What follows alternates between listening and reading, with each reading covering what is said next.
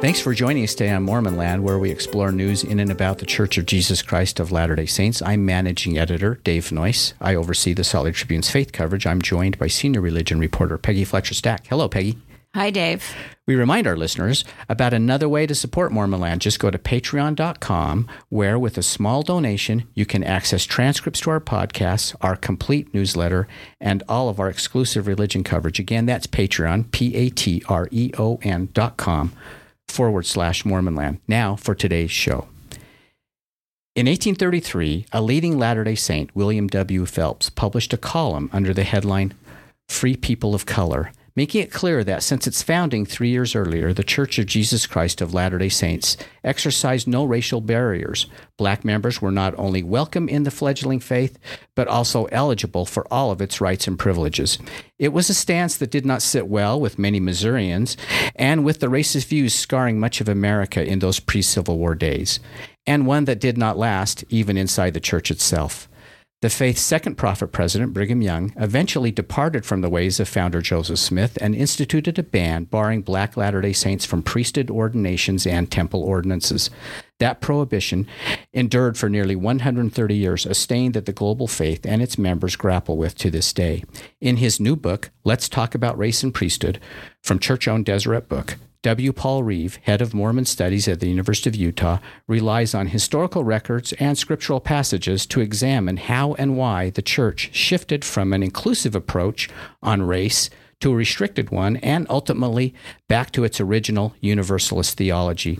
He joins us today in studio to discuss the faith's evolution on this sensitive topic and the challenges that still lie ahead. Professor Reeve, welcome. Thank you. Pleasure to be here. Okay, so many Latter-day Saints are surprised when they find out that blacks had the priesthood at the first of the church. What do we know about Joseph Smith's position on black ordination and black equality, suffrage, slavery? Yeah, well, the surviving record, there's no indication that Joseph Smith implemented a racial restriction, and in fact, that he sanctioned the ordination of a few black men to the priesthood. So the record is really quite clear on that. Also, temple admission policies up to 1840. There's a publication under the heading of the First Presidency articulating open temple admission for people of all colors. Mm-hmm. So what about Joseph's positions on, say, equality and suffrage? Slavery. And slavery. Yeah, so his position on slavery evolves over time in the 1830s simply because of the fraught actual physical location for where he defined his Zion. It was a slave state. Mm-hmm. And Latter-day Saints were expelled from Jackson County for the very purpose that you began the podcast with, that Free People of Color editorial that William W. Phelps published. So in response, Joseph Smith issues and the church issues some statements that try to back away from that and simply say that Latter-day Saints shouldn't baptize enslaved people without permission from their masters, and bought into the existing tropes about slavery at the time. But by the time he passes away in 1844, mm-hmm. he's advocating for emancipation, government-funded emancipation. Mm-hmm. When he was running for president. Correct. Right? Yeah. Correct. So do we know about how many black members were ordained during Joseph Smith's tenure? Now, and can we assume it would have been more if the priesthood had been granted as liberally as it is, say, today? Yeah, so two well-documented black men ordained to the priesthood during Joseph Smith's lifetime. And the important thing to keep in mind is that there were white men were not universally ordained during the time period. So they were operating under just simply an organizational structure in each branch or congregation of the church, enough men to run the branch structure or the congregational structure, but no more. They didn't. The Church of Jesus Christ of Latter-day Saints didn't start systematically ordaining young men at age 12 until the early 20th century. So the fact that a few black men were ordained in a time period when not all white men were ordained makes it that much more significant. Okay, so what prompted Brigham Young to reverse Joseph Smith's openness on race? I think it's fear of race mixing. He becomes aware of William McCary, who is starting his own schismatic group in the Winter Quarters region, and it has himself sealed to a variety of white women in a sexualized... This is an African-American member. Correct, yeah. Okay. Yeah. Sorry, I should have specified that. Yeah, William McCary is an African-American member. He starts his own schismatic group. Brigham Young becomes aware of this by December of 1847, as well as aware of a mixed racial couple in the Lowell, Massachusetts branch. Enoch Lewis has married Mary Matilda Webster. Enoch is black. Mary Matilda Webster is white. They have a child together. Brigham Young becomes aware of that at a meeting that takes place in Winter Quarters on December 3rd, 1847, and he starts to move in a decidedly different direction. But in March of 1847, was on record as favorably aware of a black priesthood holder, Enoch Lewis's father, Q. Walker Lewis. It was an elder in the Lowell, Massachusetts branch. Referred to him as something like a great elder or something like that, right? One of the finest. We have one of the best elders, an African in Lowell, a barber. That matches exactly what we know about Q. Walker Lewis. And so then what happened to Brigham? Keep going on. What happened to Brigham? Well, by 1852, he is publicly articulating a racial restriction. And it takes place in the context of the Utah Territorial Legislature. Brigham Young is territorial governor, and Orson Pratt is a legislator in that legislative session, but also an apostle. And Brigham Young is obviously the leader of his faith. So these men are, wearing multiple hats, but debating a bill that has been introduced in that legislative session designed to define the relationship between white enslavers and their black enslaved.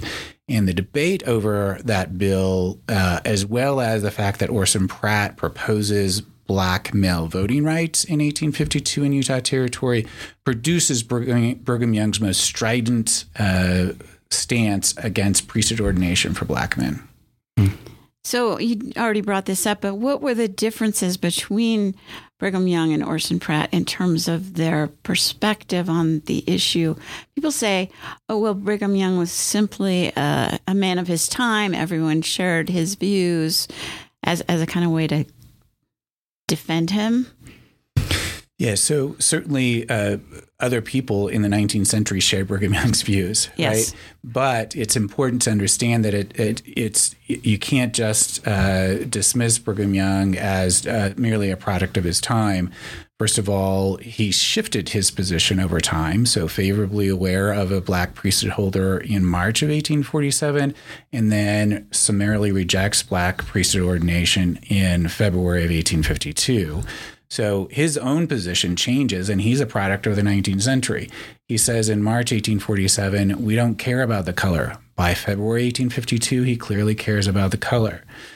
Orson Pratt, also a product of the 19th century, is advocating for black male voting rights. So it's not just everyone is racist back then, because Orson Pratt is advocating for black male voting rights in 1852 Utah Territory.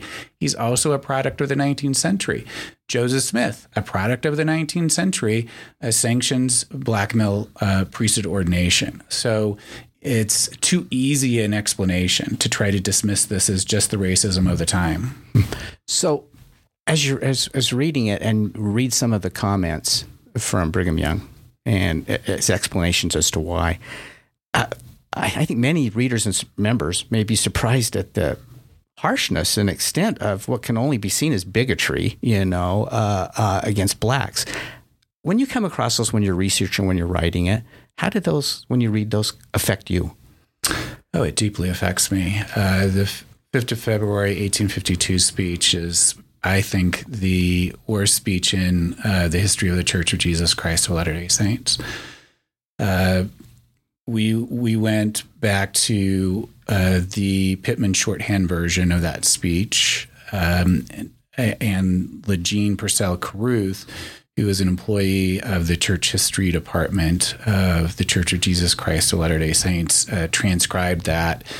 And it was never published in the 19th century. George Watt recorded it. He was the legislative recorder. But we found the original Pittman version, and so that's been transcribed, and that's what I rely upon for this book. And Legene transcribes, the words, but then they have to be put into sentences with punctuation because Pittman doesn't include that, and a lot of time leaves out the prepositions and some of the, conjunctions and those kind of things. So I'm the person that put that speech into sentence form and probably read it more than anyone else on the planet. And I cried. I've cried many times over that speech. It's terrible. Can you give just an example, maybe edited as you please, is what you want to share, but Sure. of the things that were said? Sure. So Brigham Young articulates a cursed racial identity for people of Black African descent. He believes that they are cursed descendants of Cain. He buys into a long-standing racial justification that predates the founding of the LDS faith, but brings it into the faith with him and then gives it theological weight in this 5th of February speech and says, because Cain kills his brother Abel, all of Abel's descendants, who he presumes to be white people, must receive the priesthood before any of Cain's descendants can receive the priesthood. And he presumes Black people to be cursed descendants of Cain. So he stridently prohibits priesthood ordination, but he's also responding to Orson Pratt's advocacy for Black male voting rights. So Brigham Young will say we just as well give mules the right to vote as Negroes and Indians. He also says what we're trying to do today in advocating for Black male voting rights is to make Black people equal with us. And he says, I will be opposed to that all day long. So he stakes out a position of Black inferiority. A section of the speech is also aimed at race mixing. He argues that if all the elders in the Church of Jesus Christ of Latter-day Saints were to mix their seed with the seed of Cain, it's the language that he uses, it would bring the curse upon the church and would bring the church to ruin. So those are the consequences of race mixing in his estimation. And he has advocated that position really stridently in that speech, obviously a response to Orson Pratt and the position that Pratt stakes out. And Pratt is stridently against the proposed bill, doesn't want slavery introduced within the territory, argues that the bill should be rejected in total, and doesn't believe in multi-generational curses, and in 1856 says there is no proof that Africans are descendants of Cain. Only reason Brigham Young ever articulates for the racial restriction, and Orson Pratt rejects it. Wow. What early hints do we get that Spencer W. Kimball, who eventually would become the church president, might be willing to lift the ban as he did in 1978? Any hints? Yeah, so in 1963, as an apostle, he refers to the restriction as a possible error and says that, God may be willing to forgive this possible error. I think there's no coincidence then that Spencer W. Kimball is at the helm when that forgiveness takes place. So that's a really early indication of where he was at and how he was thinking as early as 1963. He also, at the time, the International Church was kind of grappling with this issue of how do you determine who might not be have African ancestry or something. He had to intercede sometimes, or was asked to intercede, and would allow ordinations to take place, right? Yeah, that's correct. Mm-hmm. So obviously, as the church is growing internationally, especially in areas in South America where race mixing was not, seen as negatively as the segregation that took place in the United States, the church was very well aware that it's really impossible to ferret out what was considered one drop of African ancestry. That was the language used at the time. So, in other words, if you could have a person could have 99 white ancestors and one black ancestor would mean you had a drop of African ancestry, and ostensibly would be prohibited from temple admission and priesthood ordination. But moving into areas where mixed racial identities are just the norm, it was impossible to ferret out one drop of anyone's ancestry. In fact, in the United States, it was impossible as well. And the book gives several examples of those impossibilities. But it was for Spencer W. Kimball, the International Church that brought this to the forefront. And, I share one example in Ecuador where he ordained someone who the missionaries understood to be of African ancestry. And he simply says, I believe God wants this man to be ordained. And so no one questioned it because he was an apostle at the time. And because locals were saying this faithfulness of this person, that was the barometer they were using, right? Yeah. Right. So devotion to God versus racial identity. Right. And he would side with devotion to God over racial identity. Right. So when you broached the question about how the ban came to be in the church, you state matter-of-factly that you, quote, do not believe the racial restrictions were of divine nature. So, and you talk about this, how do you balance this, what you call heavy history, that you explore as a scholar with your belief as a person of faith?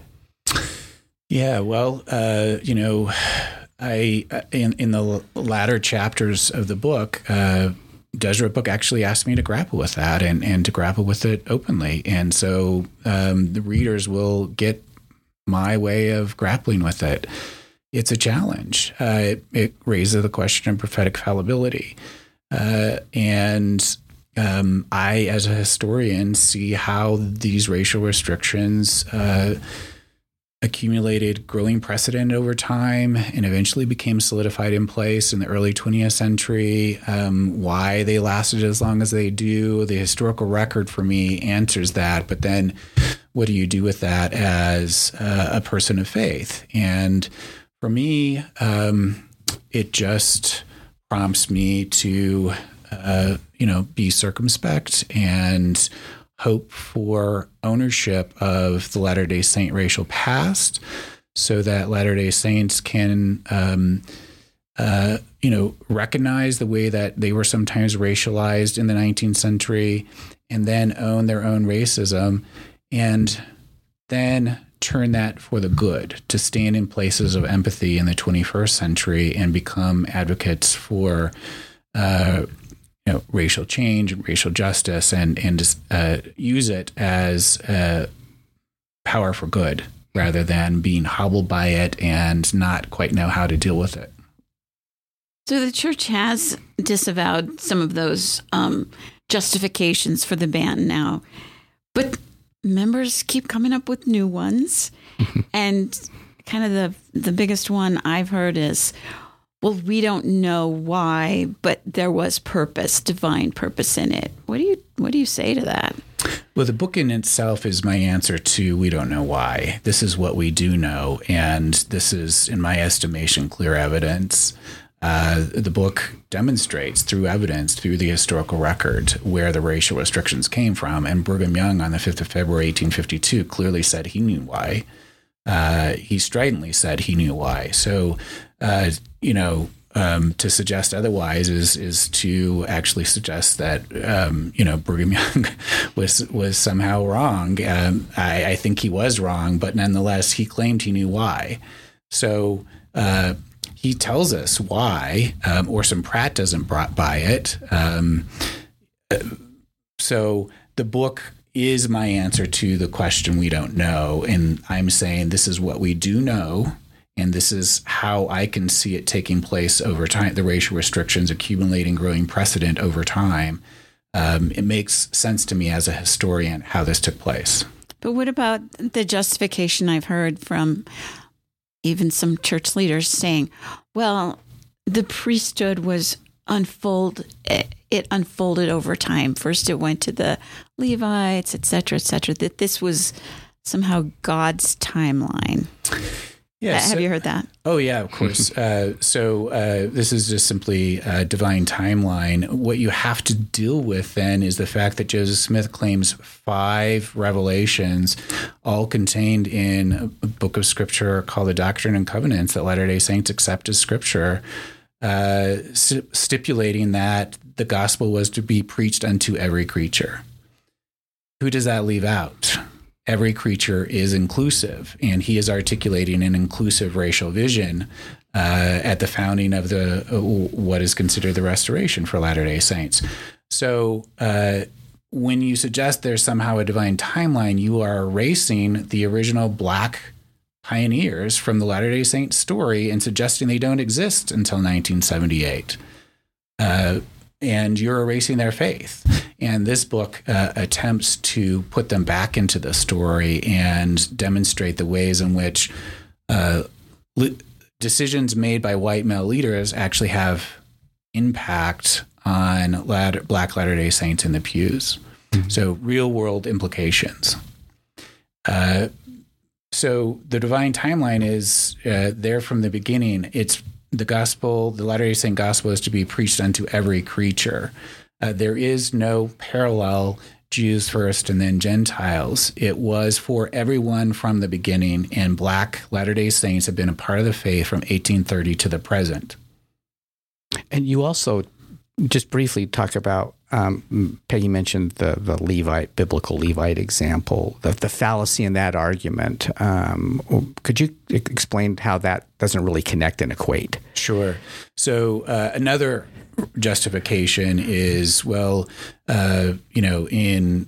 ancient Israel, God restricted priesthood ordination to the tribe of Levi, who administered the law of Moses in the tabernacle. And so some have suggested then that that's a parallel to Black priesthood restriction in the 19th and 20th centuries. I believe that's also just a false parallel. First of all, there were other people besides Levites who were ordained. The Book of Mormon includes a variety of peoples who ostensibly are using priesthood. They were not Levites. Elijah, Melchizedek, other figures that Latter-day Saints understand to be not a part of the tribe of Levi, but priesthood holders in Old Testament times.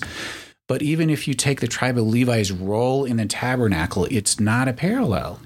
Tribe of Levi, their role was to welcome the other tribes in and to help them make the sacrifices required by the law of Moses. So they welcomed them into the tabernacle. The racial restrictions in the 19th century excluded Black Latter-day Saints from the temple. Can't gain entry even into the temple. Exactly. Right. Yeah. Right. So it's not a parallel,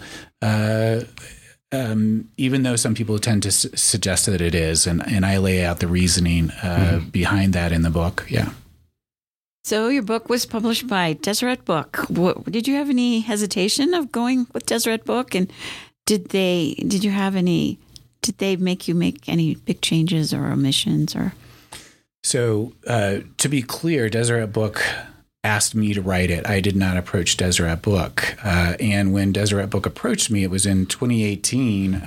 They articulated for me their vision for this new series, the Let's Talk About series, where they are attempting to tackle a variety of sometimes controversial topics with all this scholarly apparatus, but aimed at a non-scholarly audience, a non-academic audience, the average Latter-day Saint, but to substantiate it with the same kind of research that I would write for an academic audience. To answer your question, Peggy, I was skeptical. I expressed that skepticism the first time Deseret Book talked to me. I said, I am really skeptical that Deseret Book will be willing to publish anything that I write on this topic. I just didn't think they would be willing to go there. And I asked them to read Brigham Young's 5th of February, 1852 speech in its entirety, the Pittman version, and said, if I do this, I'll be quoting from that speech. You can't come to me at the end and say, you can't say that. And that was my condition. And obviously they agreed, and the book is now published. Is there any new research in the book that wasn't published previously in your earlier book. Yes. So new evidence that has come to light. So Orson Pratt's 1856 speech, where he says, "We have no proof that Africans are descendants of Old Cain," is not in Religion of a Different Color. That speech was transcribed by Legene Purcell Carruth and is included here. Just a snippet. Legene and Christopher Rich and I are working on a volume that documents the 1852 legislative session and then the 1856 application for statehood. And it's out of that 56 application for statehood that Orson Pratt again stridently speaks against slavery, but also against the notion that Black people are cursed descendants of Cain. That's new. The fact that Joseph F. Smith interviews Elijah Abel, who is a Black priesthood holder. He interviews him in 1879. The notes that Joseph F. Smith took at the time that he interviewed Elijah Abel have now come to light. And so that wasn't in Religion of a Different Color. And then the other, I think, probably most important thing is I'm involved with the Century of Black Mormons project at the University of Utah. And so to date, we have 130 bios of Black Latter-day Saints included in the database and 200 more under research. And that allowed me to then tell the story of Black Latter-day Saints and their experience so that it's not just the white male leadership decisions, but actually we can illustrate in this book how those decisions had real life implications in the lives of Black Latter-day Saints. And so a variety of biographies included in this volume that wasn't in Religion of a Different Color because the research hadn't been done, and it allows us to illustrate the impossibilities of policing racial boundaries. The Century of Black Mormons database, for example, includes white Latter-day Saints who have contacted me in the 21st century and said, "We have African ancestry in our DNA, and we think it traces to ancestor X or Y." And then doing the research allows us to illustrate how racial passage has taken place over time. And the introduction to this book includes the Nelson Holder Ritchie family. I start the book by giving that family's example. Yeah, the Century of Black Mormons has been a valuable resource for us, too. I know. So great. In the foreword, Darius Gray, whom I think you dedicate the book to, a much beloved co-founder of the Genesis Group, support group for Black members, writes this sort of poignant but kind of pleading sentence. He says, "It saddens me that we have yet to rid ourselves of views that have never been of God." What do Latter-day Saints in their church need to do to rid themselves of those racist views? Well, the current leadership of the LDS faith has asked for Latter-day Saints to lead out in abandoning attitudes and actions of prejudice and to root out racism. That's from the first presidency in the LDS faith currently. How do you root out racism if you're unwilling to examine its roots? And obviously, I am a historian, so I believe that understanding the history, being willing to sit with the weight of it, grapple with it, confess it, and own it is a part of the healing process. So understanding this history, then I believe can help Latter-day Saints to move forward in a position of empathy rather than being defensive and deny it or try to justify and explain it away. What if Latter-day Saints were willing to own it and simply acknowledge the racism and then say, okay, we participated in this as a faith. We are now willing to stand in places of empathy in matters of racial justice moving forward. Is that for your hope for what the book accomplishes? Yeah, absolutely. I hope that Latter-day Saints have a more complex understanding of the Latter-day Saint racial history. The book is laid out in 3 broad sections. Most Latter-day Saints that I encounter continue to think that the racial restrictions were in place from the beginning. The book's very structure I hope, causes Latter-day Saints to rethink that assumption and to have a more complex understanding of how the racial restrictions develop over time. And then, yes, to be willing to move forward and root out racism and abandon actions and attitudes of prejudice because they understand what it looked like amongst themselves in Latter-day Saint history. The name of the book again is Let's Talk About Race and Priesthood. Paul Reeve, thanks for joining us today. It's my pleasure. Thank you. Be well, okay? Thank you. And thanks to Peggy Fletcher-Stack. Always a pleasure. And to our producer, Christopher Samuels. We remind our listeners that you can keep up on all the happenings in and about the church by subscribing to the Salt Lake Tribune's free Mormon Land newsletter. Just go to sltrip.com to sign up, and we'll talk again next time on Mormon Land.